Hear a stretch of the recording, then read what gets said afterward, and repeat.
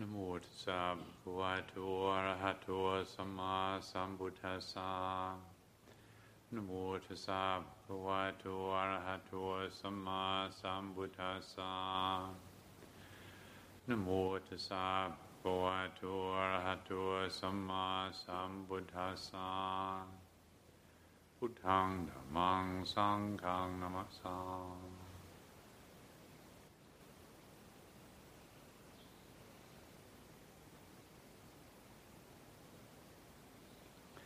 It's the first Sunday of the month again, and the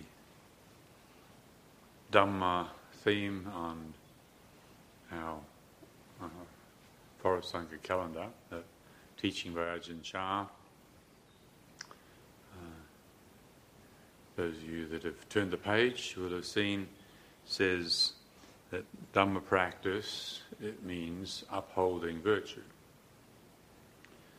developing samadhi and cultivating wisdom in our hearts. Reflect on the triple gem, strive on with sincerity. And there's a very nice picture of Ajahn Theradhammo. I think the occasion is the celebration of Wesak and the branch monastery or the little hermitage of Santa Chittarama. I think it's called Santa Loca, up in the Italian Alps. So there's teaching by Ajahn Chah when I read it, and the word that jumps off the page for me is the very last word, which is sincerity. Strive on with sincerity. Now, I don't know what the Thai word was after the translation and editing that the talk has gone through, what Ajahn Chah actually said, but certainly sincerity is an attractive theme for contemplation. And probably most of us will be familiar with what the Buddha's own advice, similarly, was strive on with diligence. So what is, if we consider this word sincerity, what comes to mind? Well, with contemplating these virtues, these themes, I find it's often helpful to look at the opposite. So if we're considering contentment, what was the Buddha talking about when he's talking about contentment? Well, what we know is discontentment, and we can start from that. Or loving kindness, the Buddha's talking about loving kindness. Well, certainly what we know is the absence of loving kindness, ill will, and we can start from that. Or patience, and the Buddha's talking about with patience. Well, we know what impatience is, so we can start with that. So when I think about sincerity and I look at insincerity, what is that? What is insincerity? And what comes to my mind is where we are overly invested in the roles that we play or the games that we play. We all have roles, natural. The abbot of the monastery, it's suitable to a certain extent. But if the abbot of the monastery forgets that he's actually just another human being, well, then it becomes unsuitable. Or if you're a teacher, a school teacher, and that's your role, that's your title, but if the school teacher forgets to see the students as human beings and just sees them as statistics, how many people can I prove that I got through the exams this year? How many points do I get? Or the CEO of a company, you see the employees as statistics and just fire a bunch of those because we can't afford them anymore. And, I think maybe one of the things that people generally find attractive about that that company, John Lewis, is that they don't have employees, they have partners. Everybody in John Lewis is a partner. It's based on Quaker philosophy, and which has encoded in it, of course, the sense of dignity and respect for the human beings, for the participants, for the individuals. And the boss of John Lewis is not allowed to earn more than a certain percentage than the lowest paid person of the company. In other words, they have an appreciation of the human beings. They're not just overly invested in the roles that people are playing. So I would suggest that when we do fall prey to becoming the roles, getting lost in the form and forgetting the spirit, it's suitable to have teachers. We can learn if we show respect for our teachers, but where we forget that the teacher is just a function, and that title is not really who the person is, it's a role that they're performing for a particular benefit, then it seems that we lose sincerity, we lose authenticity. And there's always a risk in this. In the religious world, there's a big risk of this. We can end up playing a load of religious games instead of emphasizing, or instead of appreciating that good body posture is there to release the breathing so that we can absorb ourselves more fully, more mindfully into the meditation. We become obsessed with looking good with our meditation posture, showing off. And I heard not so long ago, or maybe I read, I forget now, but when His Holiness the Dalai Lama was commenting on Tibetan Buddhism in America, he said that it's rather too Tibetan. Just maybe a few less tankas and tolkus on the wall and twirling the vajra would be a good idea. Where there's commodification of the religion or commodification of anything, there's always a risk that we lose the spirit, we lose the point, we forget the point. And this is what materialism does to us. Materialism blinds us to the essence. We overemphasize the role. We overemphasize the form. We forget the point. And sometimes when I hear people complaining about how shallow politicians are, and I think, well, they only vote for politicians if they look good. Well, what else do you expect? I mean, if your politician's got to be beautiful, beauty is not a good sign of wisdom, necessarily. The most beautiful dogs would be Afghan hounds, right? No, they don't have brains, do they? I mean, there's nothing upstairs. They're really beautiful, incredibly beautiful, but there's nothing happening. But that's the way we run our politics. Do they look good on television? Well, of course we end up with shallow politicians. And that's, if we're not careful, we can do that in the religious world as well. We can lose sincerity. We can lose the edge. We become overly invested in the technique, for instance. Now, the techniques, meditation techniques, are there to help us hone down the spiritual faculties: faith, energy, mindfulness, concentration, and discernment. The 5 spiritual faculties that we all have as potential human beings. We all have these spiritual faculties, but how well developed are they? Well, we have spiritual techniques, meditation techniques, so as to hone these down. But if we're overly materialistic, if we forget the point of the technique, then we focus on just becoming good at the technique and forget to appreciate, is our faith being nourished? Is our energy balanced? Is mindfulness more consistent? Is concentration more functional? Is discernment more present? So there's always this risk, and particularly I would think in this day and age where we have for a long time now the waning of wisdom.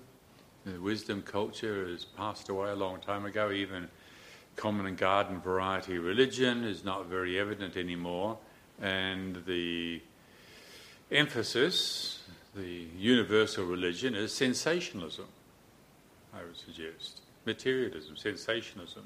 Where if it gives you a hit, look at the newspaper, look at the news. It's not producing useful information most of the time. It's entertainment, it's distraction, it's sensationalism.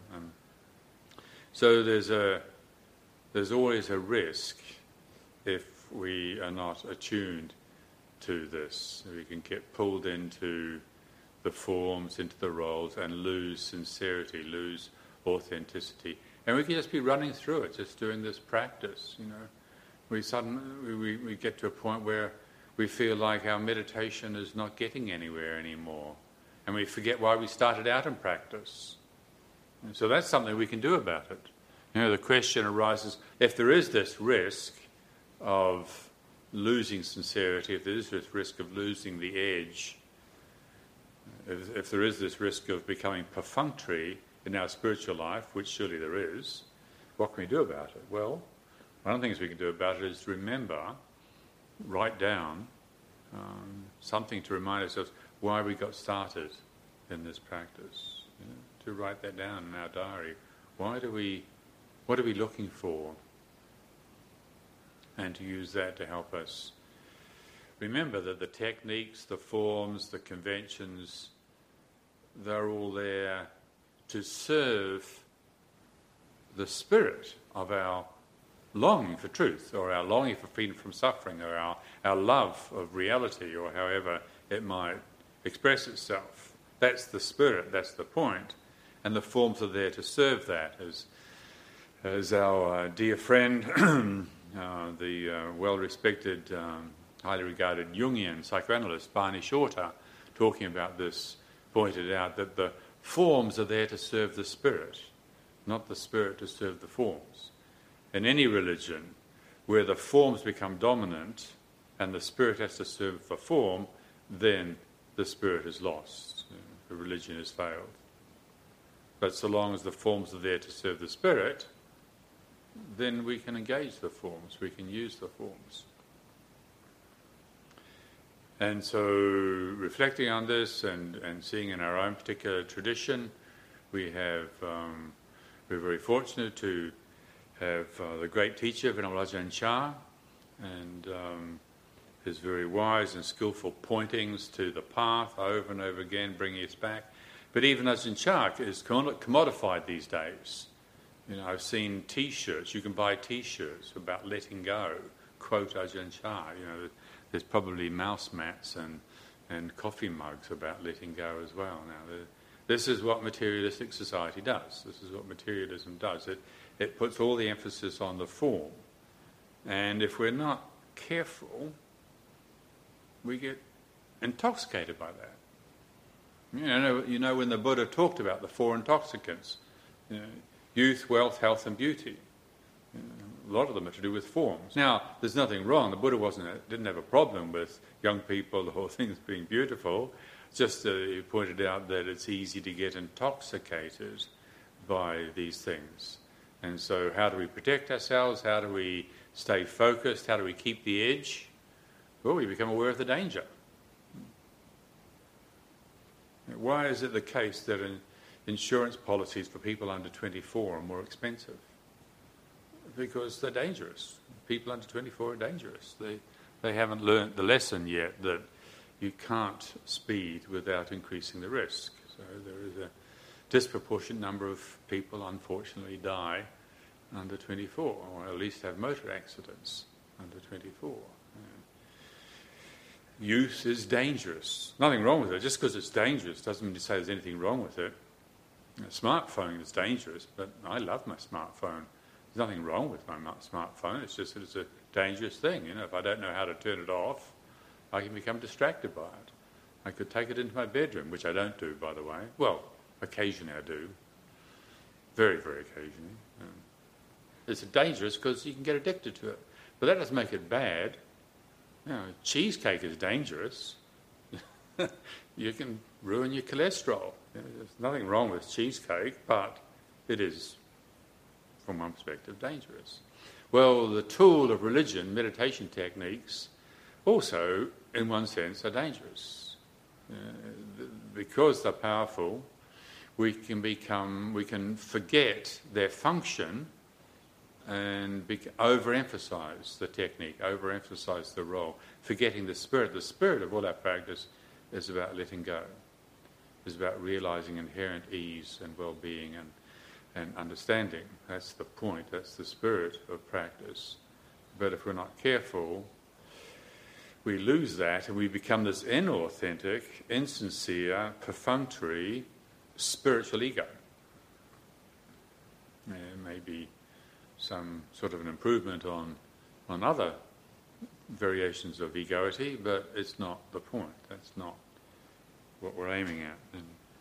In the Mahasaropana Sutta, those who've read it, the discourse on the heartwood Sutta, the Buddha talks about don't settle for just the outer level of the bark or the sapwood, but keep going right through to the heartwood, to the liberation. And so there's always this danger, and particularly in our materialistic society, which commodifies everything. Like these days, mindfulness has been commodified and is being packaged. Some young fellow visiting recently was telling me how he's a school teacher and he thought it'd be useful to bring mindfulness training into the school, and so he enrolled in the course, and then part of this course was he needed to have a reference person that he had to check in with on a regular basis, and so he suggested that he would go and see this Buddhist monk of many years' training that he held in very high regard, but he was told, oh no, you can't have a Buddhist monk. He can't be your reference person. You need somebody skilled in mindfulness who's going to oversee your training. And well, yeah, I can see the logic of that. I can see where it's coming from, but there's a risk in this materialistic attitude to everything, where the risk is that we lose our sincerity, we lose the edge, and we are playing just another game. One of the ways we can protect ourselves from this, I would suggest, is by cultivating renunciation. By checking to see what happens when we don't get our own way. We can be coasting along, feeling pretty good about our spiritual practice, and somebody I know down south who is very comfortably placed in the academic world and committed long-term Buddhist and practitioner and very sincere about his practice, but he wanted to experiment with what happened when he put himself under pressure. So he asked me to bear witness to these vows that he made, these renunciation vows. He cutting down from 3 meals a day to 2 meals a day, and he wasn't going to listen to Radio 4, and he wasn't going to check his Facebook page so often or something. I forget all the vows that he was taking on, but he was going to do it for a fixed period of time, just to see what happened. I really admire that. And he learnt from it. In fact, he checked in with me recently and reported back to me how the experiment went. When we don't get our own way, then the identity that we're cultivating by playing the role, by playing the game, is interrupted. When we frustrate that, when we don't feed it in the way we used to, then we can see what we're feeding on. If we take away the nourishment, you see how we feel about it. Also, in our practice, the cultivation of agility, to recognize agility as a spiritual virtue or as a vector of spiritual development. Sometimes people project too much onto one particular meditation technique, and that's all they do. They'll just do sitting meditation. They won't do walking meditation. They just do this one sitting meditation technique. Where all the Buddha taught mindfulness exercise in all postures, sitting, standing, walking, lying down. All of them are to be trained in. And if we do that, well, that's also a way of helping us